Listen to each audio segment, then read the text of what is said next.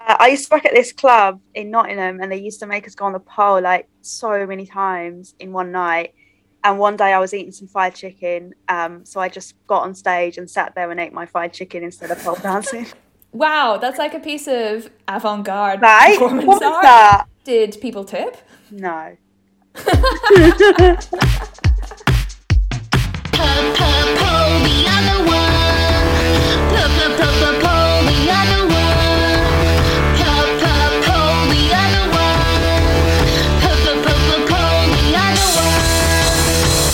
It's a podcast talking to pole dancers about what they learn on the pole. What do they take into their life? How does it play a role? It's a podcast talking to pole dancers about the art of hanging off a stick and which things in their lives are totally inspired by it. Pole the other one. Pole the other one. Pole the other one.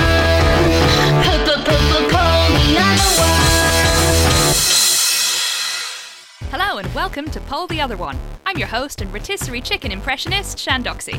In this episode, I'm talking to Carmen Ali, aka April Fiasco. Carmen is a stand-up comedian, stripper, burlesque artist, co-founder of virtual socialist strip club Cybertease, and artistic director of Sexquisite events. We talk about learning to pole dance by working in strip clubs instead of in a studio, why the Labour Party is so backwards on sex worker rights, running your own strip club as a workers' cooperative, and the transformative power of sex workers owning the narrative about themselves. Do please send this episode to your leftist friends and feminists who are still confused about sex worker stuff. And for any Tory or right-wing friends, okay, let's be real, none of them are listening to my show. But if you are, please give me some money. You can support the podcast on Patreon at patreon.com/Shandoxy. You can buy the pod a coffee or give us a shout out on social media. For now, here's Carmen. Hello, Carmen Ali, also known as burlesque legend April Fiasco. How are you doing? I'm good, thanks, Shan. How are you? Yeah, I'm good. How is the move out of lockdown and COVID life going for you? Yeah, okay. Like, it's really good to be back doing live shows again. Like, it's really fun. But I think I've gone like right back into things, and then now realizing that I need some time to myself, and I'm like sometimes missing lockdown a bit, but I also don't want it back.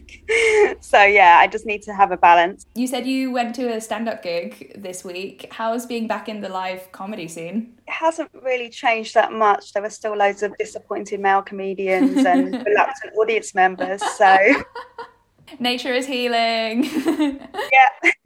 Let's talk a bit about pole. How has pole featured in your life? Well, I started pole dancing when I was about 20, when I first started working in a strip club. So basically, I went to the strip club and they were like, well, just ask the other girls to teach you some pole tricks. So that's how I started learning how to pole dance. So just working in clubs like on and off.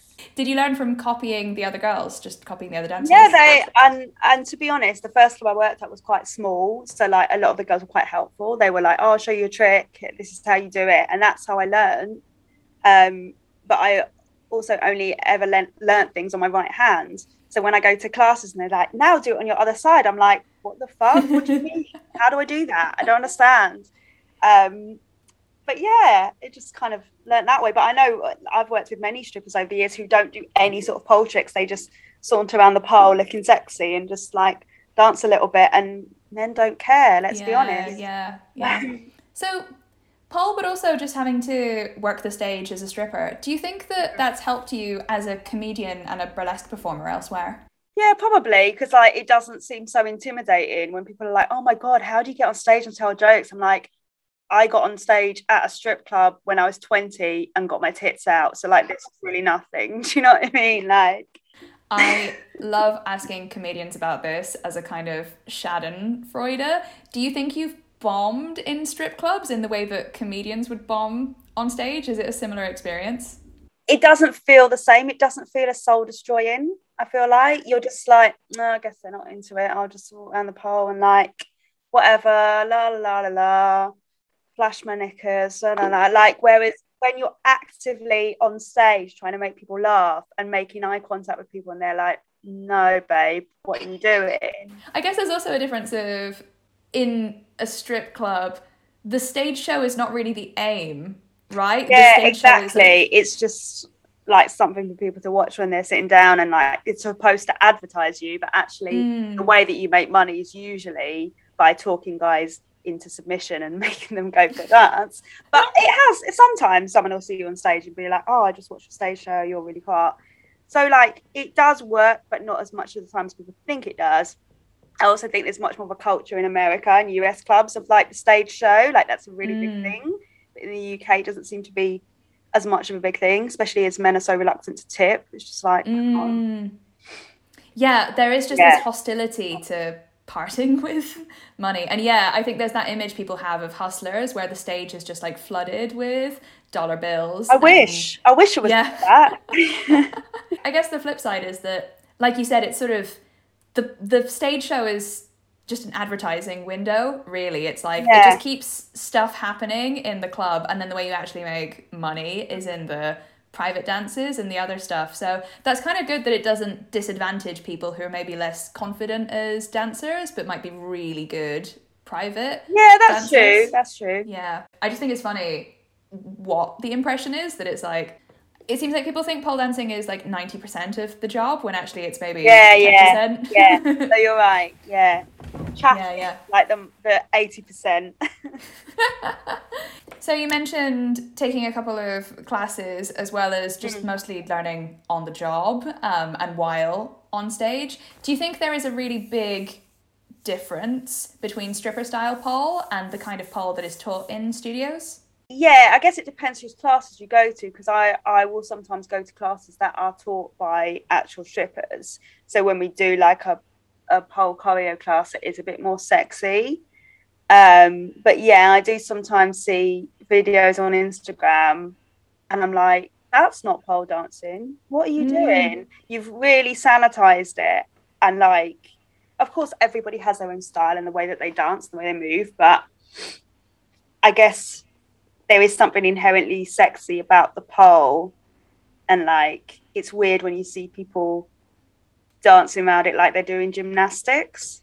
I've just seen it where like, there'll be no like, you know, like when you watch strippers dance, like even when we're transitioning to the moves, there might be a little sexy hip flick or a little kind of like hip roll, or just the way you move is very different. And sometimes you'll see people who've never done stripping, presumably, dancing around a pole, and the way they'll fit the moves together, there won't be that little sexiness in between. It will be, I don't know, like it doesn't quite connect sometimes because they're trying to do, like, and it's not even that they're doing like circusy pole, because obviously that's a different kind of pole.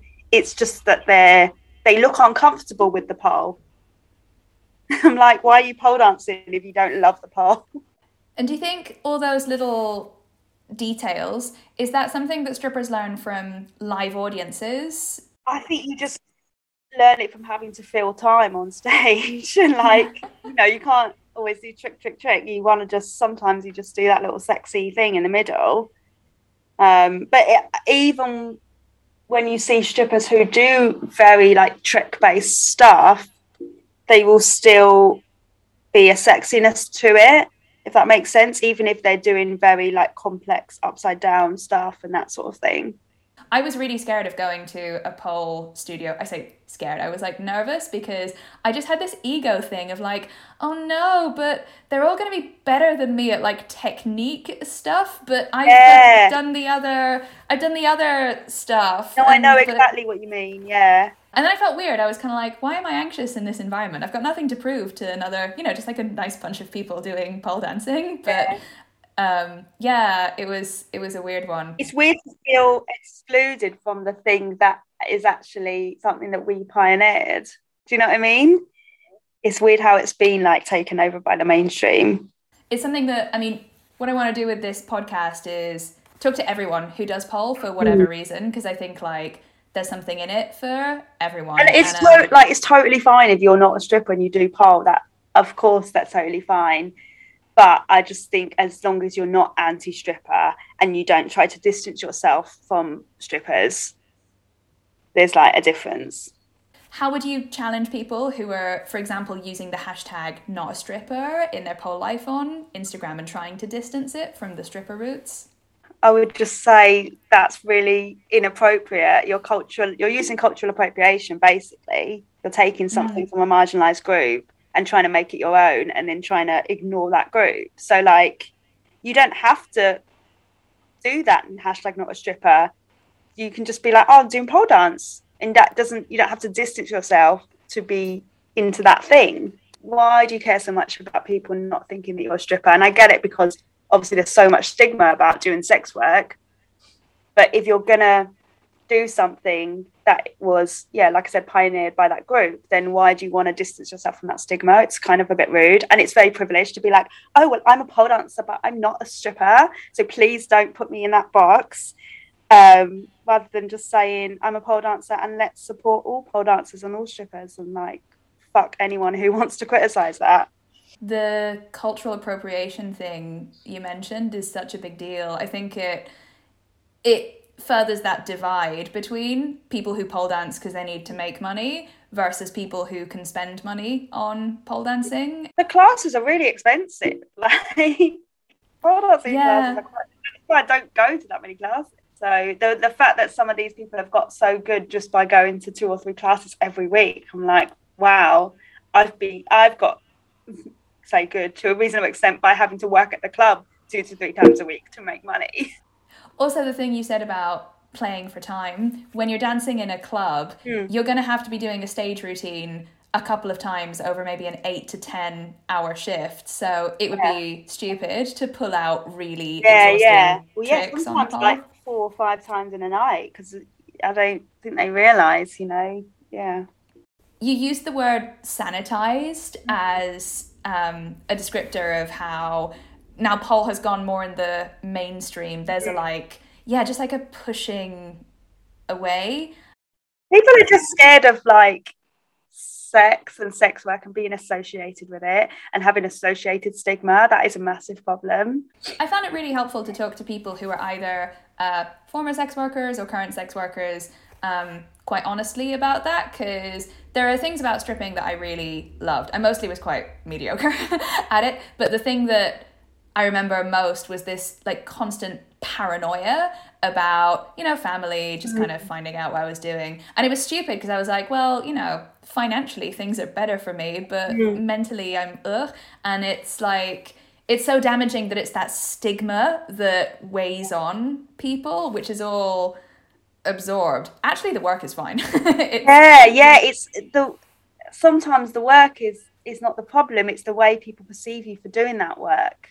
And people who are against sex work don't want people to do sex work because they think, oh, it's perpetuating the objectification of women, oh, it's playing into the patriarchy, or like they will say stuff like, oh, women get assaulted at the strip club or when they're doing bookings or whatever. And it's like, but women get assaulted by men anyway in all walks of life.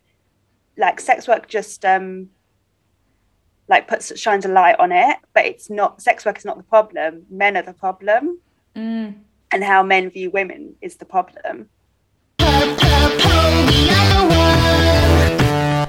Maybe you've had this experience as well, but some of the people I've spoken to who are the most kind of, no, about sex work or stripping, whatever, if you then have a few drinks with them, they will mention that they did a bit of sugaring at university, or that they've done camming, that there is this side that... Yeah, I don't know. Some of the swerves on Twitter are ex-sex workers, aren't they? But I find that most of them don't really understand anything about sex work or don't really know anything about sex workers. It's complicated because there are so many women in the Labour Party who don't support sex workers because they identify as radical feminists, and apparently that doesn't work with sex work. I don't know. Whereas clearly the Conservative Party don't hate sex workers as much because they haven't brought in the Nordic model, and if they wanted to, they could have done. So it's interesting that when you're at a point where you're like, do I really want Labour to get in if they're going to make sex workers' rights even harder. So, yeah.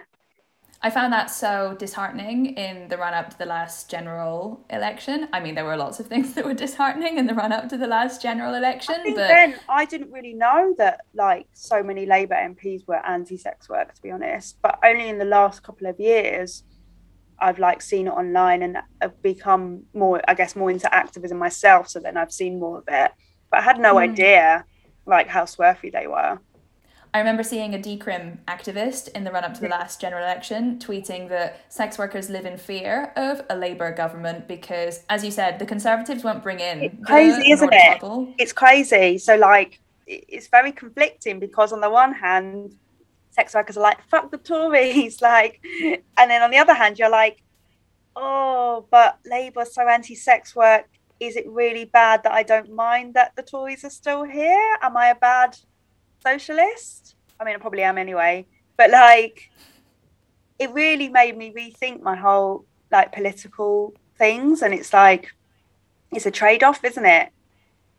Yeah, same. And I felt really conflicted, also a bit frustrated because the main driver of a lot of people into sex work is immediate economic need. Yeah. Right? It's poverty, insufficient childcare. So it seems to be a real lack of joined up thinking. Yeah. That people, so for example, women Labour MPs who are SWERFs, who put forward something like universal free childcare. Great. One of the reasons that a lot of people are in sex work is because there isn't free childcare. So why don't those two things come together as like, we'll support sex workers because this is the need. Yeah.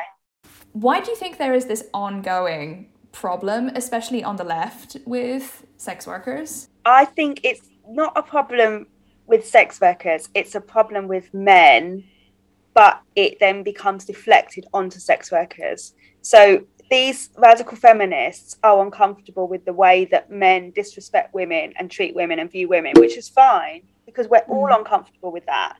But the solution is not to blame sex workers for that. It's not to be like, well, you shouldn't be doing sex work then. You're, making this problem worse. It's not that. We should be allowed to do whatever the fuck we want. If men are going to objectify us and treat us badly anyway, then we might as well make money from it. And then what they also don't realise is that not all sex workers are women. There's a lot of male sex workers and trans sex workers, and they often get left out of the conversation by these radical feminists. And they think of it in very binary terms, like it's only men who are clients and women who are sex workers, which just doesn't really make sense. Yeah, and it's basically victim blaming. Like, I hate it when they say stuff like, oh, prostitution is paid rape, because that just doesn't make any sense. And I get really angry and I tweet them back and I'm like, that doesn't make sense, because if you think it's paid rape, then you're basically saying that a sex worker can never withdraw their consent during a booking, which is obviously not true. Like, you still have to consent to every part of that booking and everything that you do. It's not... So, like, it's like they want us to be raped. Do you see what I mean? It's like, sometimes it's like they enjoy, like, demeaning us and, like, being like, oh, you're victims, oh, you're used. Like, criticising us for the way that men treat women, which just doesn't make any sense. And, like, using really derogatory language. Like, and I wrote an article about this, actually, for Brass Monkey magazine. I think you have to pay to buy the issue that it's in, but if you look it up, it will be there, or I can tell you which one it is and you can add it at the end of the show. For sure, happy to plug Brass Monkey magazine as well. But basically I wrote an article about how, when these people say they want us to leave sex work, they want us to do something else, when they say, oh, you're poor victims, oh, you're prostituted women, blah blah blah, but get another job, do they really think that makes employers want to employ us by saying those things about us? But if you say that we're business women who provide a service and just do our thing, just like everyone else who provides a service, then that's going to make us more employable. Like, why? It's like they grind us down to nothing and then go, we don't want you to do this job. But now we've, like, spoken about you in such a way that no one else is probably going to want you to work for them either. So it just doesn't make sense. And it's very classist, I think. Like a lot of the people who are anti-sex work are middle class people who've never had to worry about money or never had to work a minimum wage job and be like, fuck this, I'm just going to do some sex work instead. Like, so it's just a very out of touch opinion, I think. And also, whenever sex workers try to talk to these women about stuff, they don't listen to us. So they pretend it's the guise of caring about us, but actually they don't. They only care about how women are perceived in general and how they think us acting in a certain way affects the way that they're perceived. But actually they don't care if we live or die or get arrested or get sacked from other jobs or have like terrible stigma all the time because of the language that they use about us. They don't realise that they're actually part of the problem.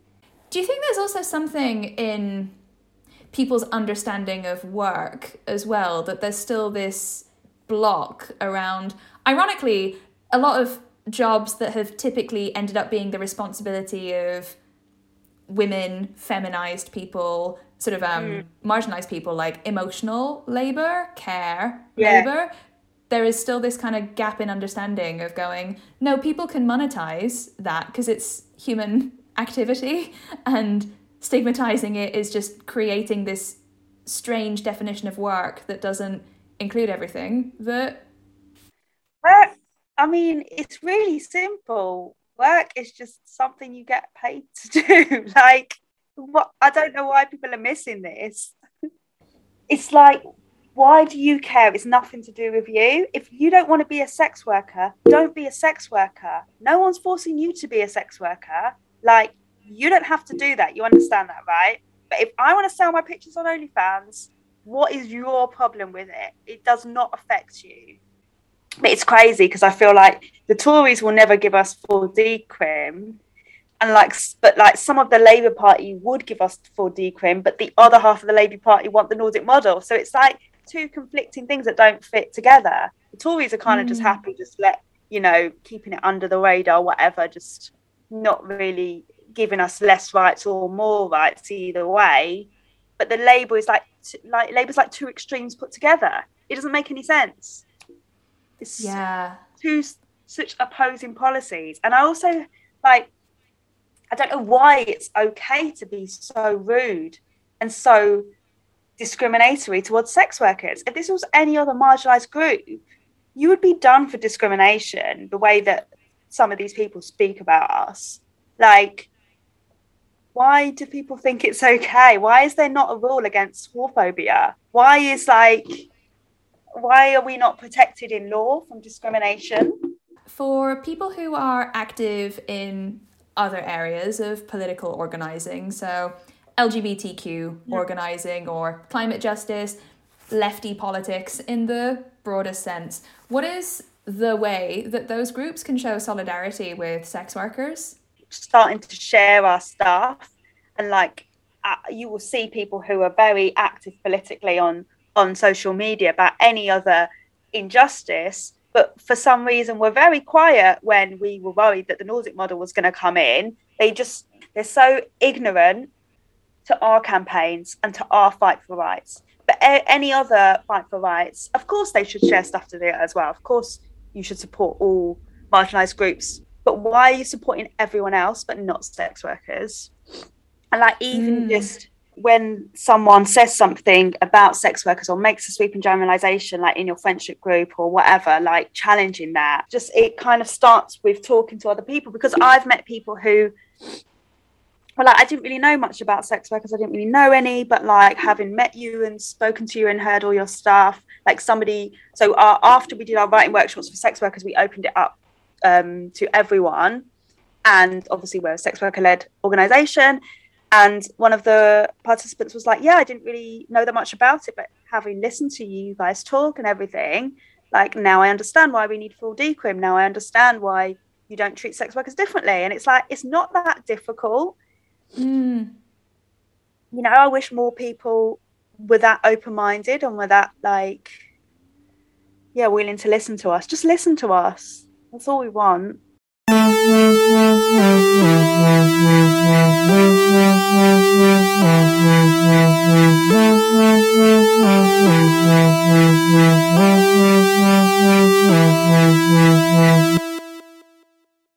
we go back in time a little bit? How did Cybertease happen? Like literally because we were all in these chats, these WhatsApp chats, and some of us are in the Sex Workers Union, and somebody sent around a message saying, should we do a virtual strip club? And we all went, yeah, let's do it. And then we did the first show on Zoom, just like randomly put together, taught ourselves how to use Zoom, like set up an Eventbrite, loads of people came, and we were like, okay, I guess we'll keep doing these then. Cool. So, and then it kind of evolved like into us having separate roles that we work on and stuff, like social media, recruitment. Yeah, that's kind of how it happened. And do you think it would transfer from online into real life? Yeah, we want to do like some real life events, but we have done some like go-go dancing for Queer House Party, but it's not quite the same. So we need to work out how to put it on in real life. I would really like to do an event where we do our spotlights and we do our like showcase, like stage show, whatever, and then we have a pop-up strip club on the side. So, yeah. It is weird, this kind of transition out of lockdown, because I honestly mostly hate doing shows online. I don't know how you found it with online comedy gigs, but Yours was really good. Stand Up for Sex Workers was really good. thank you for being in it and being No great. worries. And you had the audience laughter on, but it didn't seem to get in the way. Like it was actually fine. I had some good gigs online and some that were a bit weird, but like stripping and dancing and burlesquing online was fine because it's not weird, it's not awkward. You just dance up to the camera and it's like, oh yeah. Cool. Also, obviously it's been particularly relevant for me being stranded in Belgium when most of my friends and most of my work is in the UK. I loved how you don't have to think about your train fare. I know. Or Put your makeup on, go to walk to your living room, set up the Zoom, and then you're there. And then you finish the show and you're at home. It's great. Yeah, completely. Yeah. It's something that's been really wearing me down before COVID about stand-up generally is so much of the mental thinking ends up being, is my gig fee going to cover the travel cost and the time I need to take off work and blah, blah, blah. Yeah. And removing that has just been great. In the context of Cybertease, have you ever found that bringing in stripping and lefty politics together is a bit of a weird mix when you're talking to people about workers' rights and stuff? Or was it really straightforward to get other dancers to organise together and pool resources and create an actually socialist strip club? I think the thing is that's how it was from the beginning. So like from the outset, we said this is going to be a co-op and we're going to share all the profits and it's going to be like that. Yeah, that's just how it was conceived. So like, obviously, it was great to do a show online and do stripping online during lockdown, but it was also about something more than that as well, in a way, like reaching a wider audience and explaining that this is why we need more rights and how, like, obviously, in a mainstream strip club, you'd have to pay a house fee to work there and all that kind of stuff. You don't see any of the door money, whereas us doing it online meant that we could keep all the ticket sales and all the money that was all the tips and all the payment for private dances. So it was like the different medium enabled us to like change the way that it was set up economically. Yeah, because you didn't have any gatekeepers. Exactly. And obviously that can work in real life because some of us performed at Brazilian Wax. You did once as well. Which is based on the first year I don't think they did the workers co-op, but just before lockdown we did it as a workers co-op that time and it worked really well. So it can work, but only in these kind of one-off pop-up events, like in mainstream strip clubs, that model doesn't exist. Also where people have a willingness to be flexible, because I remember that one Brazilian Wax, the two organisers, they just realised that the setup wasn't really working. It was like 2 hours in and they went, hang on, this isn't really working. So they just changed the system. I can't remember how they adjusted it. Totally. We went to them and said, this is not working, can you help? And they changed it. And actually, so the second year, it was much better because people had to pay on the door and had to buy a certain amount of tipping dollars. And then that money all went to us as well. So they even improved it for the next time. But obviously, Jo, who runs Brazilian Wax, is also a stripper. So she knows how to support strippers. And if somebody asks for something, then she wants to accommodate that. Whereas like, you know, strip club bosses are not, it's not really the same. How did Sexquisite come about? So my business partner, Maeve Joy, set up Sexquisite a couple of years ago in response to the FOSTA-SESTA bill in the US, which was restricting online sex workers and sex workers from being able to advertise online and all that kind of censorship stuff. And she was like, I want to run an event where sex workers are performers and they do like pole dancing, burlesque, comedy, theatre, whatever. And she put a call out and was like, I'm looking for a host or comedian. And I replied to it. We went for coffee. She was like, oh, I'm thinking about calling it Exquisite. What do you think? And I was like, I think you should call it Sexquisite.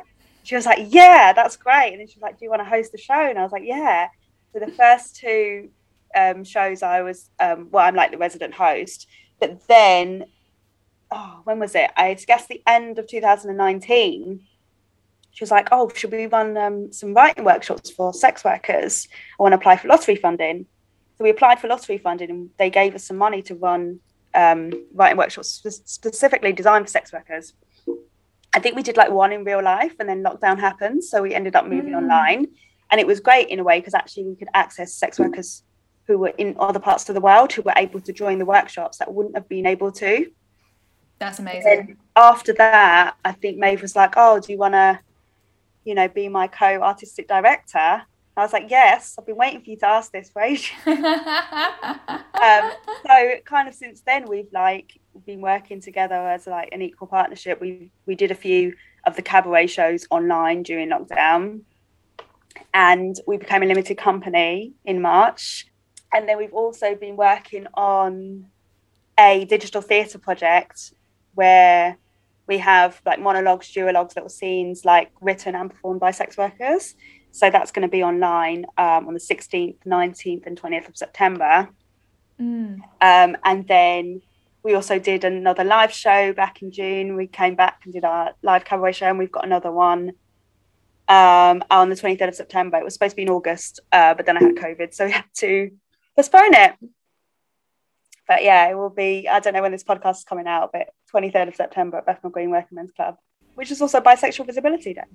Hooray. So many visible bisexuals. Exactly. That's amazing. So going forward, are the aims to like create paid work for sex workers? Yeah, definitely. Paid creative work for sex workers, showcasing our work, just supporting sex workers, like nurturing our creativity, being able to write about sex work and share our own stories, because a lot of the time other people will write about sex workers and have no idea what it's actually like to work in the sex industry. So it's about taking back control of our narratives. Do you think that there's something that comes out of working with other sex workers on creative projects that can't be replicated in other places? Yeah, I do think that there's a massive just sense of bonding and community as soon as you start working with other sex workers, like because you understand each other's experiences.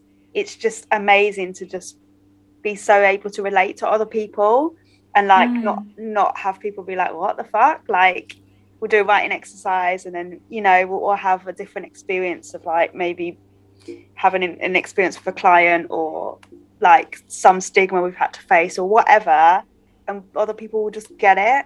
So yeah, definitely. And I just think it's so important for us to be friends with each other, and like sex work can be really isolating, especially if you only do like independent escorting or if you only work online. So it's really good for us to have that community and to be brought together by making art together. Yeah, and that isolation is not helped by the partial decrim that means working together is illegal. Exactly. It's fucking crazy. It's like we could have a threesome with a guy and that would be totally legal, or someone could pay us to have a threesome and film it and put it online, and that would be totally legal. But if he paid both of us to have sex with him, that's when it becomes illegal. It just doesn't make any sense. It's just so ridiculous. You mentioned Sexquisite coming up and moves with Cybertease. With those, or with you personally, what are projects you have coming up that you're most excited about? I'm definitely excited about the putting together the theatre project that I told you I was working on. So probably once this is out, the screening might have passed, but there might be another opportunity to actually buy a ticket to watch it later. So yeah, I'll have to keep you updated with that. But even today we were working together and like watching all the recordings and seeing what would go after what, and it's just so exciting seeing like sex workers tell their stories and seeing sex workers acting, and some of them had no previous acting experience. So like it's just amazing. We're just such incredible people, and the world needs to see that, and the world needs to acknowledge that. Yeah. So yeah, all that kind of stuff. I just want to keep supporting other sex workers, making sex worker led art, maybe do some comedy gigs, see how it goes. I'm creating some new burlesque acts as well that I'm working on. So yeah, lots of exciting things happening. What's your favourite thing to do on stage? I do quite like when I do my cake sitting act. That's really fun. Can we describe this? So I have this burlesque act where I see a cake and I'm like, oh, I want to eat the cake, but maybe I shouldn't eat the cake, but the cake's seducing me.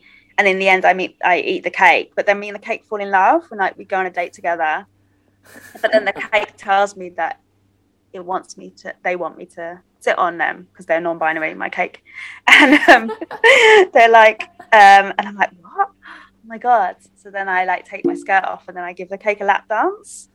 And then I sit on the cake and then I jump up and down the cake. People lose their minds. Favorite song or artist to dance to? I quite like at the moment Dancing to Bad Things by Jace Everett. Cool. It's a very classic kind of like sexy pole song. Weirdest experience on the pole or on stage generally? I used to work at this club in Nottingham and they used to make us go on the pole like so many times in one night. And one day I was eating some fried chicken, so I just got on stage and sat there and ate my fried chicken instead of pole dancing. Wow, that's like a piece of avant-garde Right? performance What was art. that? Did people tip? No. I'd love to recreate this with you one day. Oh my God, we should do it. Carmen Ali, aka April Fiasco, thank you so much for coming on the show. This has been a great episode. It's so good to talk to you. And Cybertease and Sexquisite people follow this. Yeah. If you want to follow us on social media, it's at Cybertease _ at sexquisite.events. This is for Instagram. And then you can follow me on Instagram at Carmen Jean Ali or at April Fiasco. And if you find one of them, you can basically find everything else. So like, just Google me and you'll find all my stuff. You heard her. Find her. Support sex workers. Decriminalize sex work. And go and enjoy some amazing sex worker-driven creative stuff. Woo!